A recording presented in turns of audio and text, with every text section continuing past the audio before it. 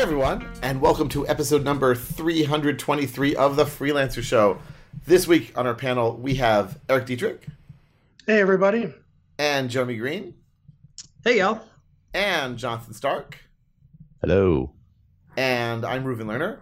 And this week, we are going to be talking about getting started freelancing in your 40s.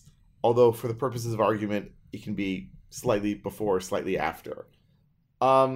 So I don't know about you guys. I started freelancing. I know, Jonathan, you started a little later on, but like I started freelancing basically like in my, I guess, mid-20s, like when I was 25. And so I feel that I'm very lucky to have done that because I wasn't married, didn't have a mortgage, didn't have kids. It was just me. And if things go south, I go get a real job. But like, but there are people, and like, still might happen. You never know. 20 some odd years later. But there are people who midway through their careers want to switch into freelancing, switch into consulting, and it's not always so easy or obvious what to do. So we're going to talk about that this show and figure out some strategies for doing that without upsetting the apple cart in your personal life and personal finances. This episode is sponsored by Sentry.io. Recently, I came across a great tool for tracking and monitoring problems in my apps. Then I asked them if they wanted to sponsor the show and allow me to share my experience with you. Sentry provides a terrific interface for keeping track of what's going on with my app. It also tracks releases so I can tell if what I deployed makes things better or worse. They give full stack traces and as much information as possible about the situation when the error occurred to help you track down the errors. Plus, one thing I love, you can customize the context provided by Sentry. So, if you're looking for specific information about the request, you can provide it. It automatically scrubs passwords and secure information, and you can customize the scrubbing as well. Finally, it has a user feedback system built in that you can use to get information from your users. Oh, and I also love that they support open source to the point where they actually open sourced Sentry if you want to self-host it. Use the code DevChat at Sentry.io to get 2 months free on Sentry's small plan. That's code DevChat at Sentry.io.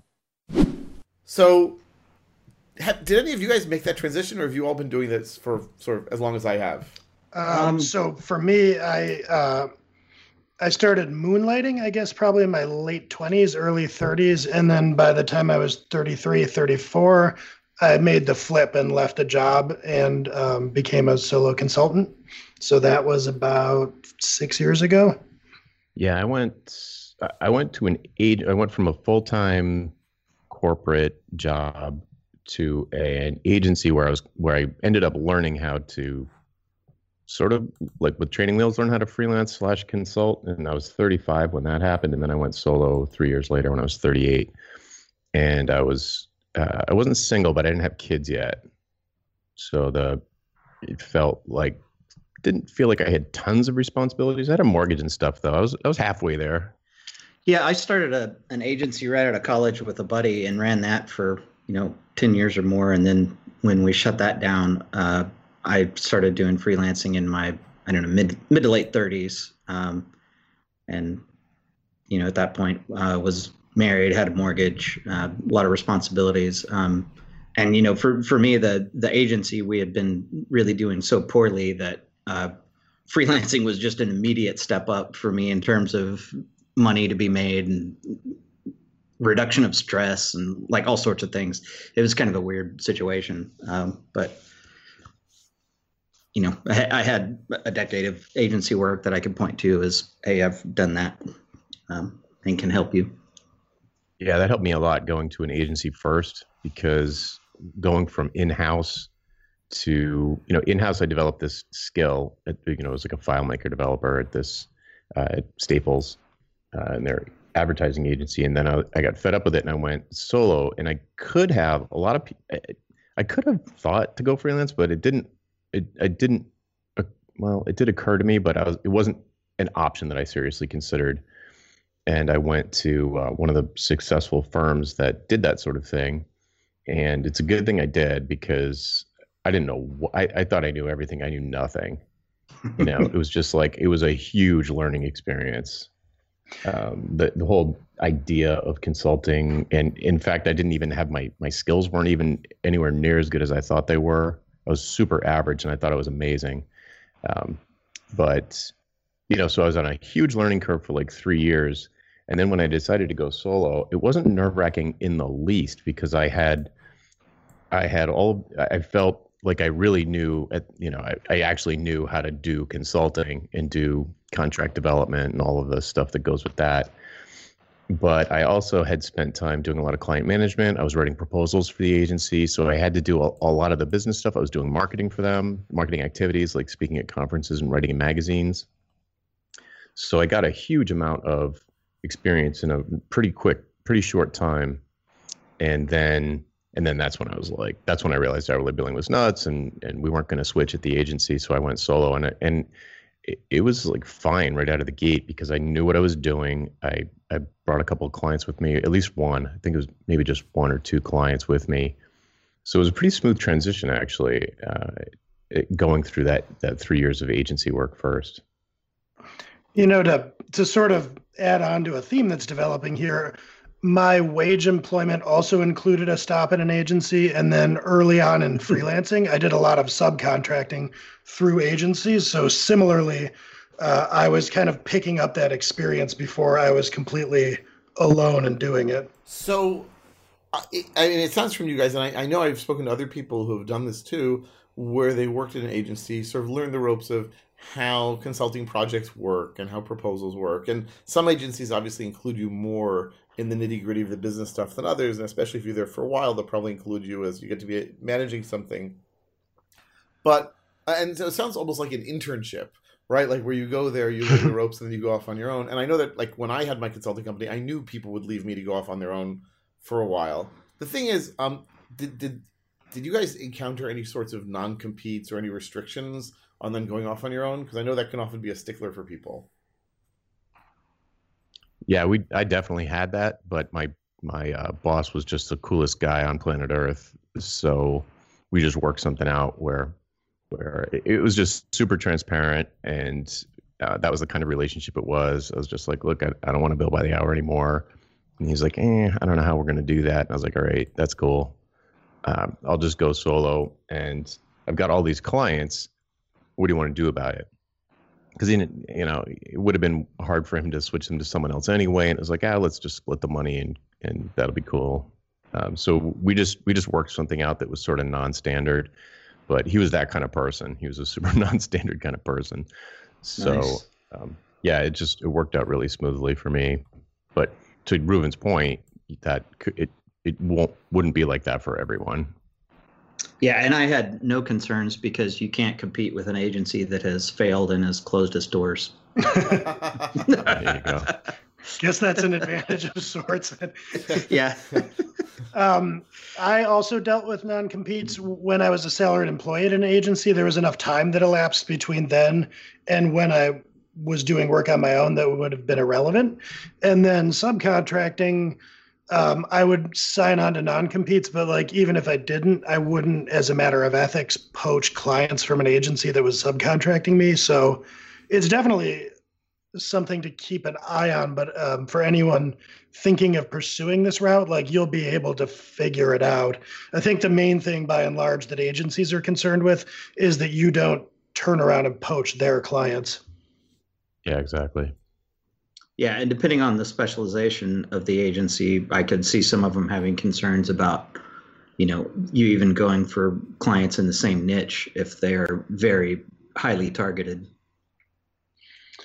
Yeah, or if the agency covers a lot of ground. Like, for instance, I'm thinking of agencies I've subcontracted through, and there would almost be no way to compete because typically those agencies that are doing app dev and surrounding consulting and services, they want large engagements. The bigger, the better. And that's not what I want. So it was never competitive for me.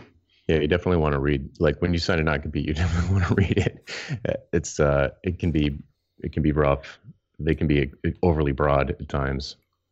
When I started working, I guess I can say this now because they basically gone bust but when I started doing some training for a training company in China, so they wanted to sign me on a non-compete. And it's not exactly the same thing, but certainly similar. And the original version of the contract they wanted to sign me on was I could not work with any of their clients for 3 years. And I was like, okay, that's not happening, right? And of course, my favorite line about such things is, oh, that's our standard contract. Dear listener, if someone says that's in our standard contract, that is hogwash. Like, there is no such thing as a standard contract, and or if there is, they can always change it. Contracts are written by people, and people can change those things. And so I think we negotiated down to, I would not work with any of the clients they had, like, for whom I had done work through them or through them. Anyway, like, basically, if they just happen to work with company ABCD, I can go work with them. But if I did training for ABCD through them, then I could not. And that was only, I think we whittled it down to like 6 months, as opposed to 3 years, which is probably lower than you're likely to get, but still, way better than 3 years. But that was like more or less the only thing I looked at the contract other than the payment, because I wanted to make sure that my hands wouldn't be tied if such things happened. Yeah, I'll piggyback on that by saying that you can certainly negotiate those contracts. You can even mark them up and send them back. Like for the agency I have, Hit Subscribe, we get a lot of, quote, standard vendor contracts. And now for me, it's a matter of course that I read through and I mark things, I cross things out and say, no, I'm not agreeing to this. What do you think of, this counter proposal? And I got to tell you, they almost always say, oh, okay, that's fine. It's the same kind of, this is our standard, this is our boilerplate. And I think you'd be surprised how many firms, except maybe enterprises with armies of lawyers, but, of various sizes, firms that are amenable to you marking up their contracts. Yeah, sometimes it seems like they didn't even read it. Yeah. Oh, is there anything, if you're working at an agency with an eye toward eventually going out on your own, are there things you should try to do or try not to do so that you'll gain the maximum amount of experience to get yourself ready for it? I would say that if you decide, so first of all, just to kind of go back up to the top here, I guess, in the subject of getting started later in your career consulting, I think probably everybody would agree that an agency is a good stepping stone. And so when you're there at the agency, the thing I would suggest is to try to participate in all of the different aspects of like pre-sales to sales to service delivery, like get yourself as much experience there as possible. So try to participate in things like writing contracts, doing pre-sales calls with buyers and that sort of thing. Like look to fill in the gaps of your experience, or the gaps in your experience if you can, with things that you've never done before. 100%. That's exactly what ended up. I didn't do it consciously, but that's what ended up happening to me at the firm I went to, and it was hugely beneficial. And to piggyback on that, if you can, it's not uncommon for there to be marketing opportunities for the firm that your name will be attached to. So if they are doing things like, if they'll pay to have you go speak at a conference on their behalf, or to write articles for a trade journal on their behalf, or to blog for them, and you can attach your name to it, then I say do it, even if it's not billable, even if it's outside of your normal hours. It's like an on top of type of thing, because that was huge for me, because I was able to start from scratch with a reputation, name recognition in the space. Even though I had done all of that stuff on the behalf of my firm, still I was well known. So it was if I didn't have that, it would have been a lot more nerve-wracking. That was for sure.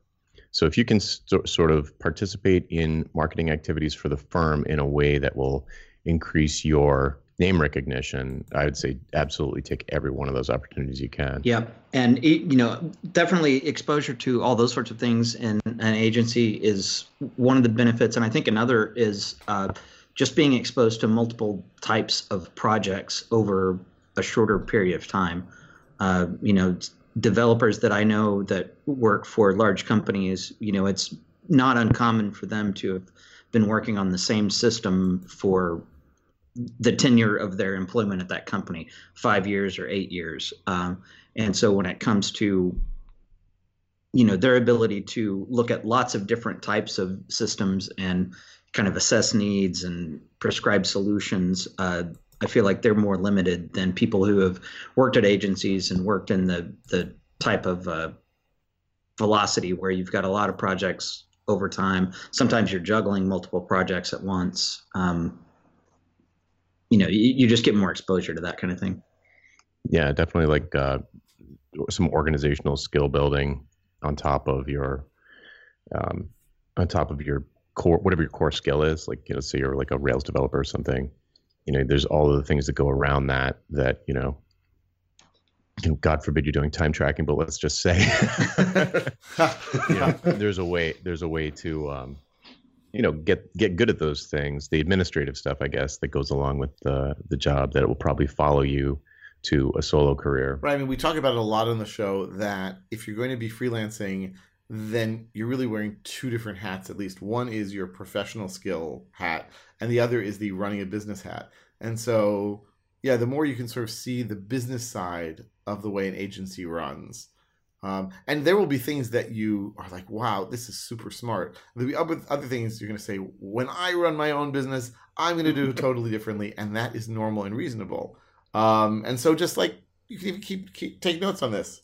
By the way, it's also quite possible that you will enjoy the agency work. You just want to stick around there, right? Like, I mean, it's a great stepping stone, but it's also okay if you say, this is a good career choice and stay there and not have to worry about making sure to find clients and so forth. Yeah, absolutely true. So there's another sort of situation that I see pretty commonly with folks who are of a certain age, which is for some reason, life change, kids at home, new kids at home, or whatever it is, maybe a health thing with the spouse. It could be really anything, but some major life change, and they decide to leave the full-time job that requires going into the office and all of the politics and all of that. And they go solo because they want more flexibility and freedom, and they want to immediately get there. But it's not that they didn't like their former employer. And what they a lot of times will do is turn around and consult for their former employer. So they kind of end up doing a similar thing or the same thing with people who already trust them and know that they're good, but they just want to change the nature of the arrangement, the nature of the relationship, so that they've got more flexibility for some reason. And that can be I think that's a pretty good sort of soft landing into consulting. The potential issue is that you sort of treat it like you're just working remotely, and you just treat it like a job, and you don't do some of the other things that we were just talking about, all of the things that are required of someone who's running a business, which is what you'd be doing, and just kind of like not doing any marketing, not trying to attract new clients, and just having this one whale client who you kind of got handed to you on a silver platter because they already trusted you and knew you. And you can kind of get lulled into a false sense of security that, oh, this is easy. Like, this is great. I can sit home and whatever, do laundry in between. I can change the laundry in between conference calls. And then, when they're done and they're like, okay, thanks, Bob, we're all set now. And you're like, where's my next mortgage payment coming from? But it can be a nice transition to do some part-time consulting for your previous employer while you are doing all of the marketing activities that you should do to attract new clients. That's personally, exactly I feel like if I were going to do that, and actually when I went freelance, that was something I did. I boomeranged my last employer into being a client, but there was sort of an implied moratorium on my services to begin with. Like, we both teed this up as something that wasn't going to continue indefinitely. And I think that's kind of important, because if it's open-ended, you can just kind of fall into this pseudo-employment arrangement. But if you've kind of set an end date, either in your mind or explicitly, it gives you that gentler landing, but forces you to start thinking about how you're going to go about client acquisition and normal business activities. 100%. Yeah, I mean, my first client was exactly as you described, Jonathan, that I was leaving my work. I mean, I was working in New York, and I told them I was coming to Israel, and I told them I was going to start consulting, and they offered to be my first client. And so it's true that I treated it as I didn't quite understand just what a gift it was. It was an amazing gift, but very soon. But I don't know if it was my choice or their choice because it was so long ago. But I was only working for them 20 hours a week, and so that gave me 20 hours to go out and do, I guess, what we would now call business development and talk to people and have other projects. And so when things went south with them, when they closed the website, when they didn't want to have remote workers, I don't even remember what it was at this point. I had other clients sort of with whom I was also doing stuff that could easily fill in the gaps. So in many ways, I see them as my initial investors, but it gave me the sort of cushion that I needed because I think I worked for them for about 3-4 years. The cushion that I needed to really transition to this position of running a consulting business and trying to figure out how I'm going to do it and what I want to do. So I think, Oh, go ahead. I think like the overarching theme here is one of like risk management. So like moving from a sort of standard employment situation to an agency employment situation is a stepping stone. Boomeranging your first or your former employer to be your first client is a stepping stone.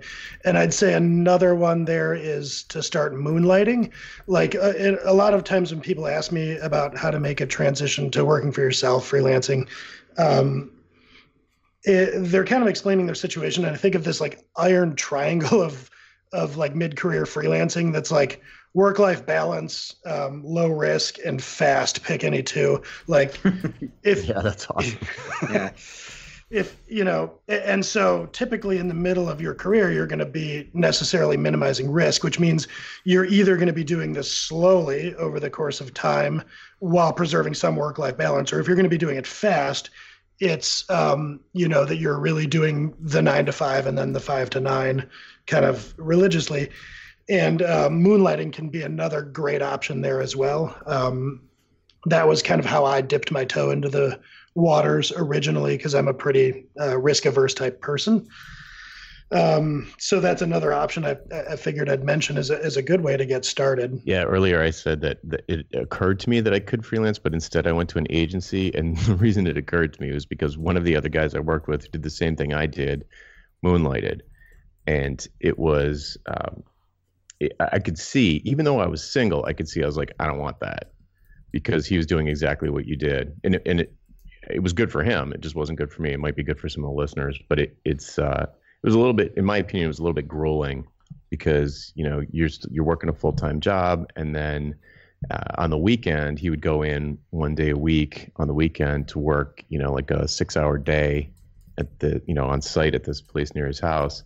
And then every once in a while during the workday, or it was more than every once in a while, something would go wrong with his moonlighting client during the week. And it was not uncommon for him to have to like blow off dinner with his wife because he was married and go to fix something that went down in the middle of the day. And I was like, Yikes.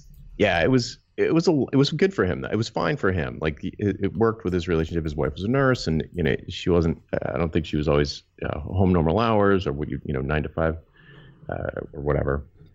So it worked out. And I agree that it's a good approach if you've got the constitution for it, you've got the relationship set up for it. Here's another idea that I recommend to people a lot. I don't have any evidence for this one. It just seems theoretically like a good idea, which is something I wish I had done a little bit more when I was getting ready to go solo, which is to build up an audience for your new thing before you leave.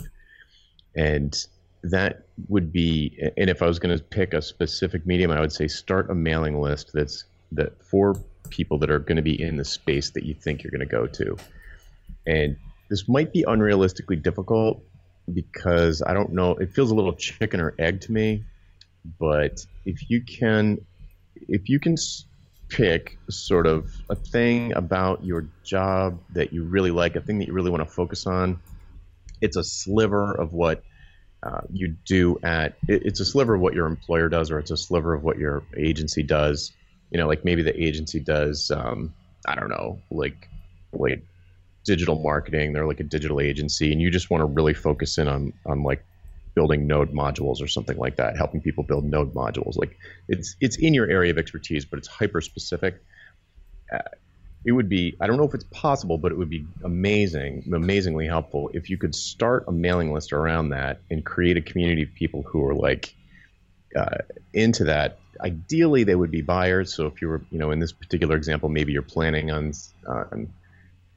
I don't know, selling training to other Node developers, or you're planning on writing a Node mailing list for startups or something like that. So for CTOs of startups that are, I don't know, whatever. It's like something of interest to an audience, because hopefully you're going to be doing that once you go solo anyway. And it's the kind of thing that you can do in your free time without too much effort, that it kind of get that ball rolling before you've gone out on your own.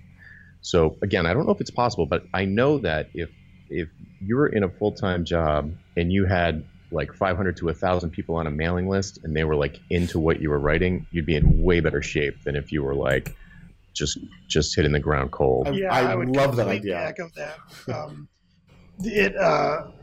I sort of did something like that. I mean, I've had a blog for years and years and years, and I had a pretty substantial following on the blog by the time I was on my own.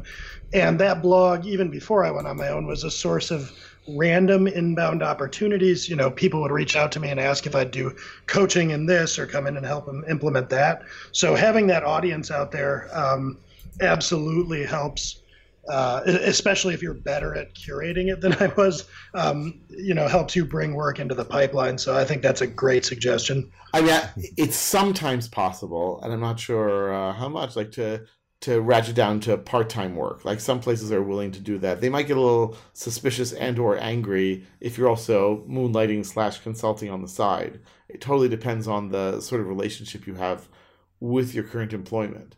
But, if you can maybe say, like, take a day a week and do it, work 4 days a week and then spend 1 day a week doing consulting.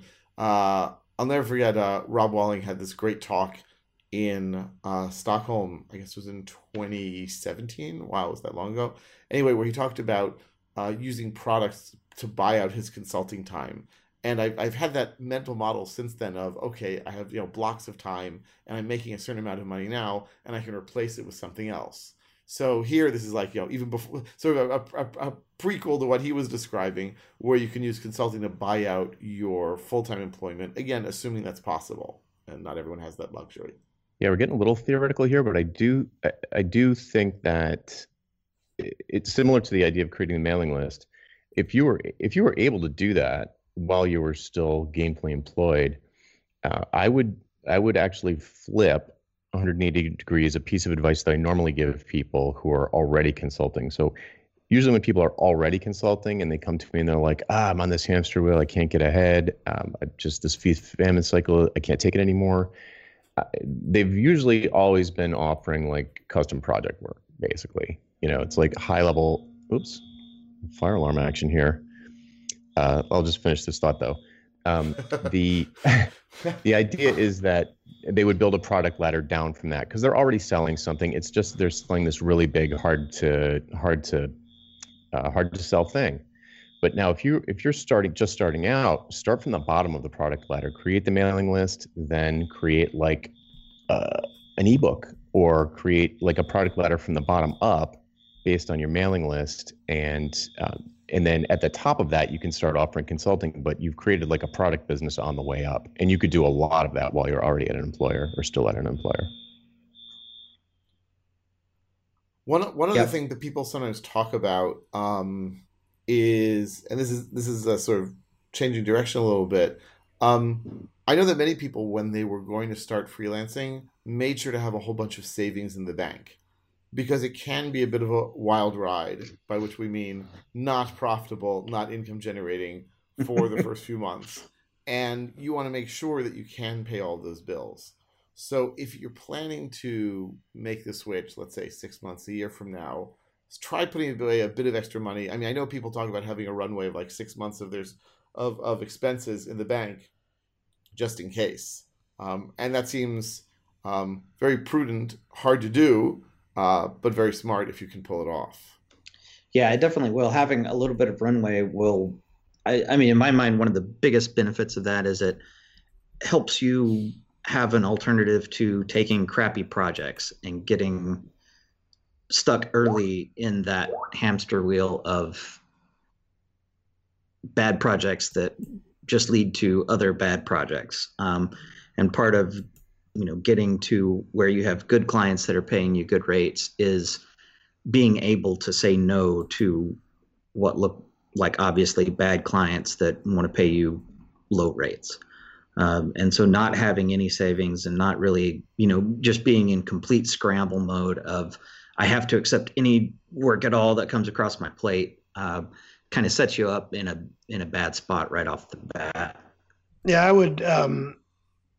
I'm trying to think of what I did. I think I had built myself out some runway when I first went freelance. Certainly when we were starting my agency recently, Hit Subscribe that we did, we planned on, what if this isn't even profitable, or what if it doesn't make as much as we thought? So one thing, if you're so inclined and you kind of like, modeling things out, is to make some assumptions like, okay, what if I don't make any money for 6 months? Now that's kind of improbable, but it could happen. But, what if I only replace a quarter of my income? So you can sort of tune the point at which you think you're ready to make the jump and relieve some pressure on yourself. Because I think what you don't want to do is, be working some 9-to-5 job that you then decide one day that you've had enough of your boss and you quit. And now you have to figure out some way to replace all that income. Like, that's super hard to do. But if it's something kind of easier, like, well, I'll make this flip when I replace a quarter of my income, you can start working in your spare time to line up clients. And if you line up a few over the, next 2-3 months, then you might be able to make that jump, especially if you have that runway. Yeah. And speaking of having that runway while also being, trying to moderate risk, you want to be realistic with yourself about how long that runway is going to last and about how far down that runway you can afford to get before you need to start thinking about, is this actually going to work, or do I need to look back for another full-time job? Mm-hmm. And knowing your bailout conditions early, I think helps a lot with being able to come to terms that you do need to bail out. Because if you're trying to evaluate what the conditions are when you're already knee deep in it, it can be really hard to tell yourself that, yeah, this hasn't worked and I need to get out. And if you've set kind of your boundary conditions earlier, when you're less emotionally attached to, I've got to make this work, it can be easier to see that you've crossed that boundary condition and go, well, okay, this round didn't work. I need to find another job so that I can maintain stability and take another stab at this in the future. That is a great suggestion. I mean, I've never actually done that, and in retrospect, I wish I had, because I know myself, and if that runway started to run out, my thoughts wouldn't be, oh, well, I guess this isn't going to work out. It would have been to kind of double down and say, I can't quit. I don't want to fail. But if you tee it up from the beginning that I'm going to run an experiment, and here are my exit, criteria in one direction or the other, this is all part of your plan. Obviously, it's not the ideal plan, but it's part of what you were setting up. And I think, knowing myself, it would be a lot easier to make that decision if I had kind of had the foresight to reason about it up front. I am shaking my head saying how smart that is. So I tried doing a startup, I guess it was already like 12, 13 years ago. And, I had people working with me on it. Like, we didn't get any funding, but I spent lots of time at meetings with VCs and on and on. And I was sort of expecting there to be this very obvious point at which it's great or it's terrible. And it was just neither. And I had to sort of make the decision, I'm spending way too much time and money on this, and I need to actually be making money. This is nuts. But it took a long time for me to figure that out. If I'd set some sort of watermark in how much time, how much money I'm spending on it before like getting an investment, which is not something I'm interested in now anyway, then that's super smart. Yeah, I mean it's hard to do because it can feel like in some ways you're planning to fail or planning for failure, I guess. And we all, I think, have a resistance to doing that. You want to believe that things are going to work out and that you've got a good plan and that you're going to be able to execute on the plan. But just speaking from my experience with the agency that we ran for 10 or 12 years with middling success at best. I am convinced that if from the get-go we had defined some bailout conditions, that there is no way that we would have gone for 10 or 12 years with the spinning wheels that we had.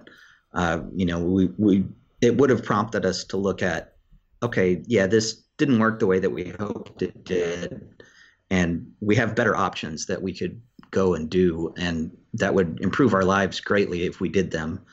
And we didn't have the forethought to have set out any of that, and so it instead was a decade of spinning wheels. And it wasn't so terrible that it was obvious that, oh, I've got to get out of here today. It was just, things aren't great, they kind of suck, but we're trying to make them better, and just kind of got stuck in that cycle for a long time.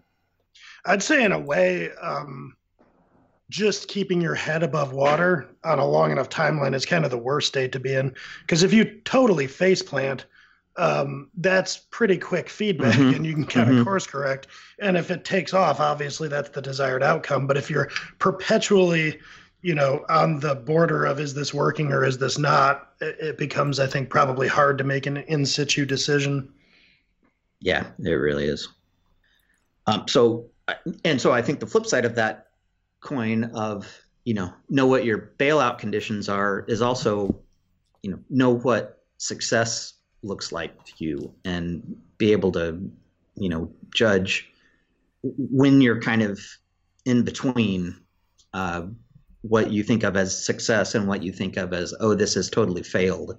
And when you are in between there, that's really time to take a hard look and decide,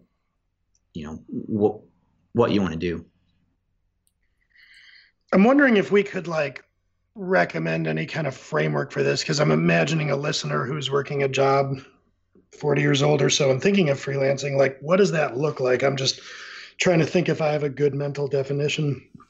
Any of you guys have thoughts off the cuff as to what would be, a success or a failure situation? Well, success is, I would say, having the same salary as before. That's just being able to do that, getting out of your, and when I say salary, it's salary, benefits and everything, or your net, let's say, is going to be the same as before. Ideally, it would be better, but if you can be freelancing, if you enjoy and there is stress in doing the freelance stuff, the business stuff, but you're making the same amount of money, you at the very least have greater flexibility, and you're doing something that you enjoy more. Again, that's the theory. So if you want to put a money value on it, you should be making at least as much as before. Makes sense. Yeah.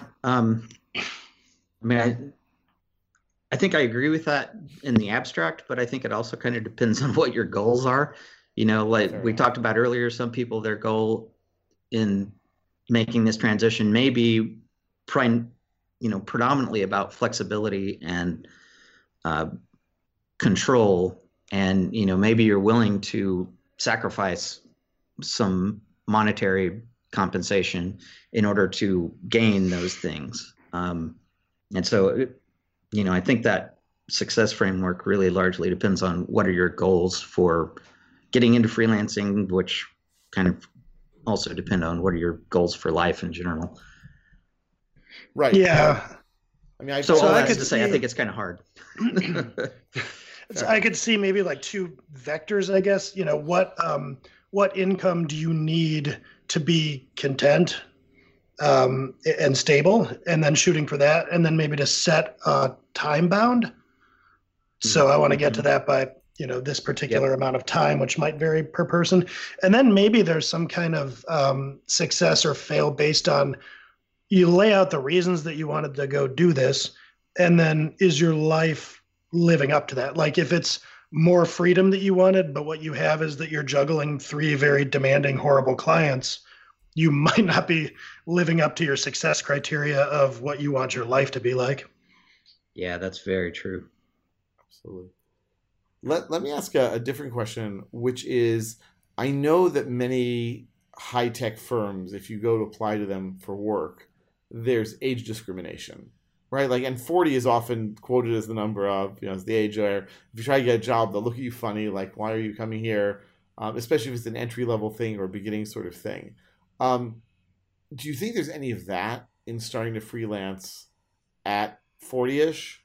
I've actually found, I mentioned this before we started recording, I found that my authority as a consultant has grown over time as I've gotten older. Because, and I don't think it's just the gray hair, but it's the fact that people say, wow, you've been doing this for so long. So whereas they might be hesitant to hire me as a full-timer, they're eager to hire me as a consultant. Hey, can you guys hear me? Yep, yep. Oh, cool. I'm in my car now with the fire trucks behind me, so hopefully they won't make too much noise. Oh my God. Yeah, It's not I'm your sure house, is it? fun. No, the office. Okay. I mean, the podcast is important, but not that important. Well, I didn't want my first day back in a long time to get interrupted, so rudely. But speaking of the gray hair thing, I can really chime in on that. And I think being in the software space and seeing they keep making kids that will work for pizza that are whip smart and they know all the newest stuff. And for folks in the age group that we're talking to, if you, whether it's software development or some other kind of implementation work that you've been doing at your job, it's highly likely that you've picked up some wisdom along the way that you might not even consciously think of. It's just the kind of, you're in a meeting and somebody says something and you're immediately like, that makes my spider sense tingle, or we tried that once and there were these landmines, we should watch out for those if we're going to try again. But that's sort of like that kind of smarts that usually only come from putting in years and years. If you are, if you're at that stage and you've got that kind of expertise, but you're still getting paid in your head. You're getting paid for the implementation work of coding, let's say. If you're going to go solo, you really don't want to compete against a 25-year-old for business or for jobs, whether you're trying to get another full-time job or you're trying to start a consulting business. I would urge somebody in that situation to take advantage of the fact that they're older and position themselves as someone who has the big picture and has the kind of war stories that come with it, and de-emphasize the implementation work, move more into advisory things, which if we're talking about consulting is like answering questions. People want to consult with you. They come and ask you questions, you give them answers, and it decreases risk for them. So if someone listening to this was, is in a situation like that and is thinking about going solo, think hard about what you bring to the table that some 25-year-old just can't, and emphasize that in your marketing and outreach and all of those sorts of things. So for me, based on my experience, both kind of in the corporate world as an individual contributor, as a manager exec, and then consulting, I kind of have this sense that you relieve some of the pressure of age discrimination by going off on your own. So I think there's this kind of, rightly or wrongly, there's this expectation that you're going to be one of these people coding for pizza in your 20s, and then you kind of move up the career ladder, and maybe that's towards some kind of like architect, technical fellow track, maybe that's toward management, and then there's a third option, which is that you go off on your own and consult. Because as a wage software developer, you kind of hit this, unless you're working at firms for equity out in Silicon Valley or maybe like high frequency trading firms, you kind of hit this ceiling of salary. And so there's only a limited number of ways that you can get above that, and going off on your own to consult or to freelance is one of them. So my experience has been that there's maybe almost kind of an expectation that a career of software development might very well, in your late 30s, early 40s, naturally move towards being on your own. I remember when I worked at HP, just after graduating from college, someone explained that, and HP has changed quite a bit since then, but he said that the people who worked there were all, like me, recent graduates, or people who were middle-aged, because in the middle, everyone went out to work on startups and try to be a consultant, and when people wanted to settle down a bit, then they came back to a big company where they could just sort of, have a good life. And obviously this has stuck with me very many years later, but there's some truth to that there are people who just aren't interested in consulting and just want to have a nice, work for a big corporation and get a paycheck. And there's nothing wrong with that per se. Yeah, and I think the anecdotal evidence that I've seen kind of suggests that age discrimination, in favor of younger people is sort of concentrated in certain types of companies and clients, and that very new young businesses, that might be more common than in older established, large businesses that, appreciate somebody having been around several blocks before and being able to, bring experience to the table to help them reduce risk. And I think it is probably a risk reduction thing. The smaller, newer companies are often in the, let's ignore risk and move quickly phase, whereas older, more established players have more to lose if, they don't manage risk. So one thing that occurs to me that's probably worth touching on briefly in a conversation like this is a lot of people ask me about things like health insurance, which is kind of a mainly U.S. concern, but benefits.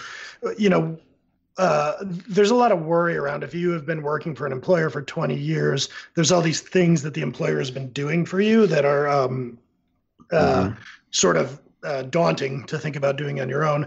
My experience with that has been that it's not as bad as it seems like it'll be once you dive in. Like for the US, like health insurance is more expensive, but you have options, retirement savings, that kind of thing. So I was wondering what you guys thought of that. I 100% agree with that. I hear people all the time throw up that objection like, oh, well, I don't want to go solo because they've got my health insurance. I'm like, just go to bluecross.com and buy health insurance. It's not that hard. It's expensive, but, you're going to stay at a job that you don't like for the rest of your life. So you don't have to foot that bill. It doesn't make any sense. That's a real hot button for me. It drives me nuts when people throw that up as like their excuse. I'm like, oh, okay. Don't take control of your life. Fine. Well, I mean, like it's not that hard. It might not be hard, but it can be very expensive. Like I've definitely known people who hesitated a lot before going solo because they had to deal with the the individual health insurance market in the U.S. Yeah. I mean, sure. And if we're talking about 40 somethings, I mean, I probably pay $1,500 a month for health insurance for wife and 2 kids. That's nothing to sneeze at, but I don't know. It's just not complicated. Just like set yourself up, make the money, and pay it. I don't know. It's so a lot less taxes. Like one exercise that I would say is really valuable if you're thinking about doing this and going off on your own. When you're an employee, you think of your employer as, dispersing a lot of the cost of health insurance and payroll taxes and all these types of things, which is true. They absolutely do that. But there's a reason that when you quit a job making, $50 an hour, $100,000 a year, you don't go and bill $50 an hour. You bill way higher. It's because you're covering all those costs that they've been covering. So one really helpful thing for me, at least, was to go and sit down and sort of estimate or even directly find out what are all these different things, like specifically, what are these expenses? How much is your employer covering of your health insurance, retirement, et cetera? And when you kind of map that out, you can walk it up to like what you would need to charge in terms of, say 80% billable time or whatever you're doing. How would you need to price things to cover those? And then it's just, you're covering them yourself because you're earning more net income or gross income. Yeah, I absolutely agree with that. Like find out what the costs are, and they are high, but what's the alternative? Go without? No. Stay at the job? Maybe not. I mean, I suppose it's the basis of this interview, our podcast, is that you've decided to leave, so you're thinking about it at least. So yeah, I that's great advice. Find out what all is involved, and the fully loaded cost of an employee can, what is it, like something like 75% over and above the salary on average. I don't remember the figure. It's like it's really high. It's higher than a lot of you listening would probably think. Like your employer is covering a lot of stuff, but you price your services accordingly when you go off on your own because now you have to cover that stuff. And I'll just add on behalf of everyone living outside of the United States, ha ha. You silly people and your silly health insurance system or lack of system, but there you go. Yeah. Not cool, man. We've been going at this for a while, so I think we should probably wrap up with some final comments and head off to picks. Anyone have any insights that they want to share before we do that? I think I'd throw it out there just holistically that if you sort of break things down and lay out a plan and take some of the advice here about how to make that plan, whether it's the expenses you'll incur or your success and exit criteria, on balance, it's really not as scary and hard as you think. Like you can do it, go for it. Yeah, I would agree. I think a lot of people underestimate the amount to which just competent execution of plans that are easily understood, that are widely published, come into play in these type of things. Excellent. I'll just add also that it helps a lot. I mean, we talk about this a lot on other episodes, but the whole idea of like having a particular niche and expertise.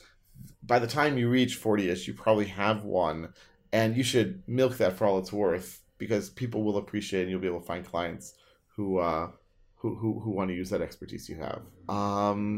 All right, let's go on to picks then. Jonathan, welcome back. And do you have any picks? Yes. First pick is a book called Flawless Consulting by Peter Block.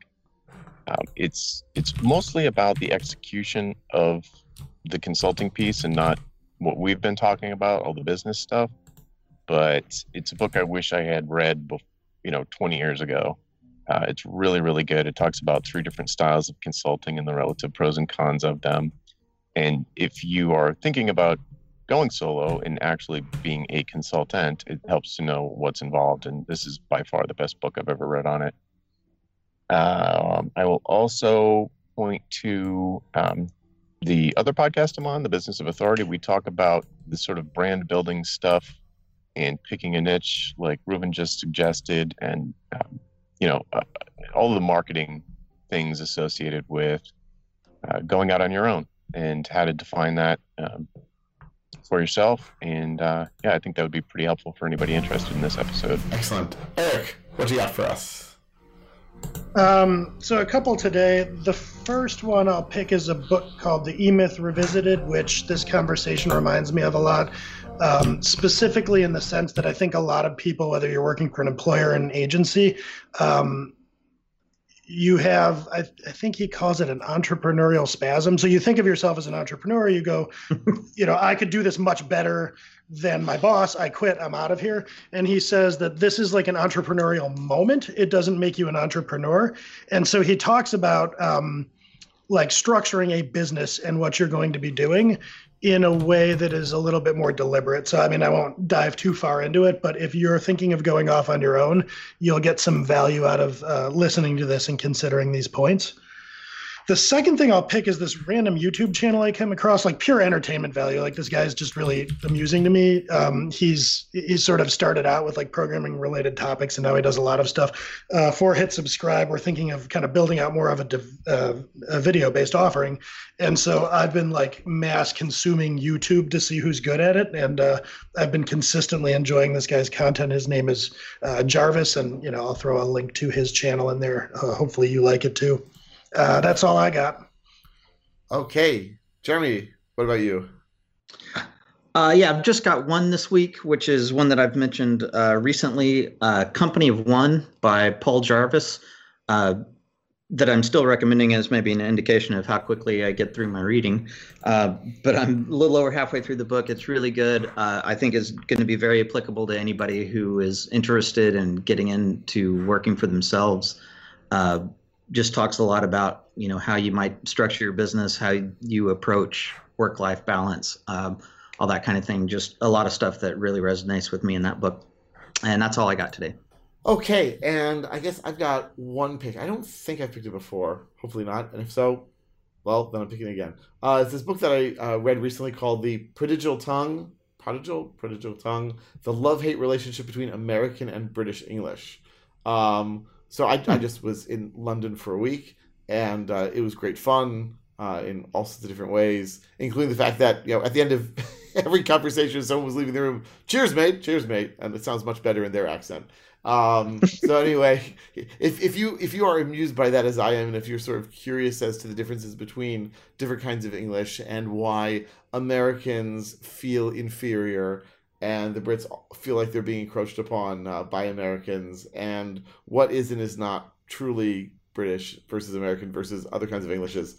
Great fun to read through, with lots and lots of examples by, if I'm not mistaken, an American professor who's been living in the UK for many years. So lots of fun stories in there as well. And I guess that is it for this episode. Thanks, guys, as usual. Thanks to our listeners. And we will be back next week on The Freelancer Show. Bandwidth for this segment is provided by CacheFly, the world's fastest CDN. Deliver your content fast with CacheFly. Visit CACHEFLY.com to learn more.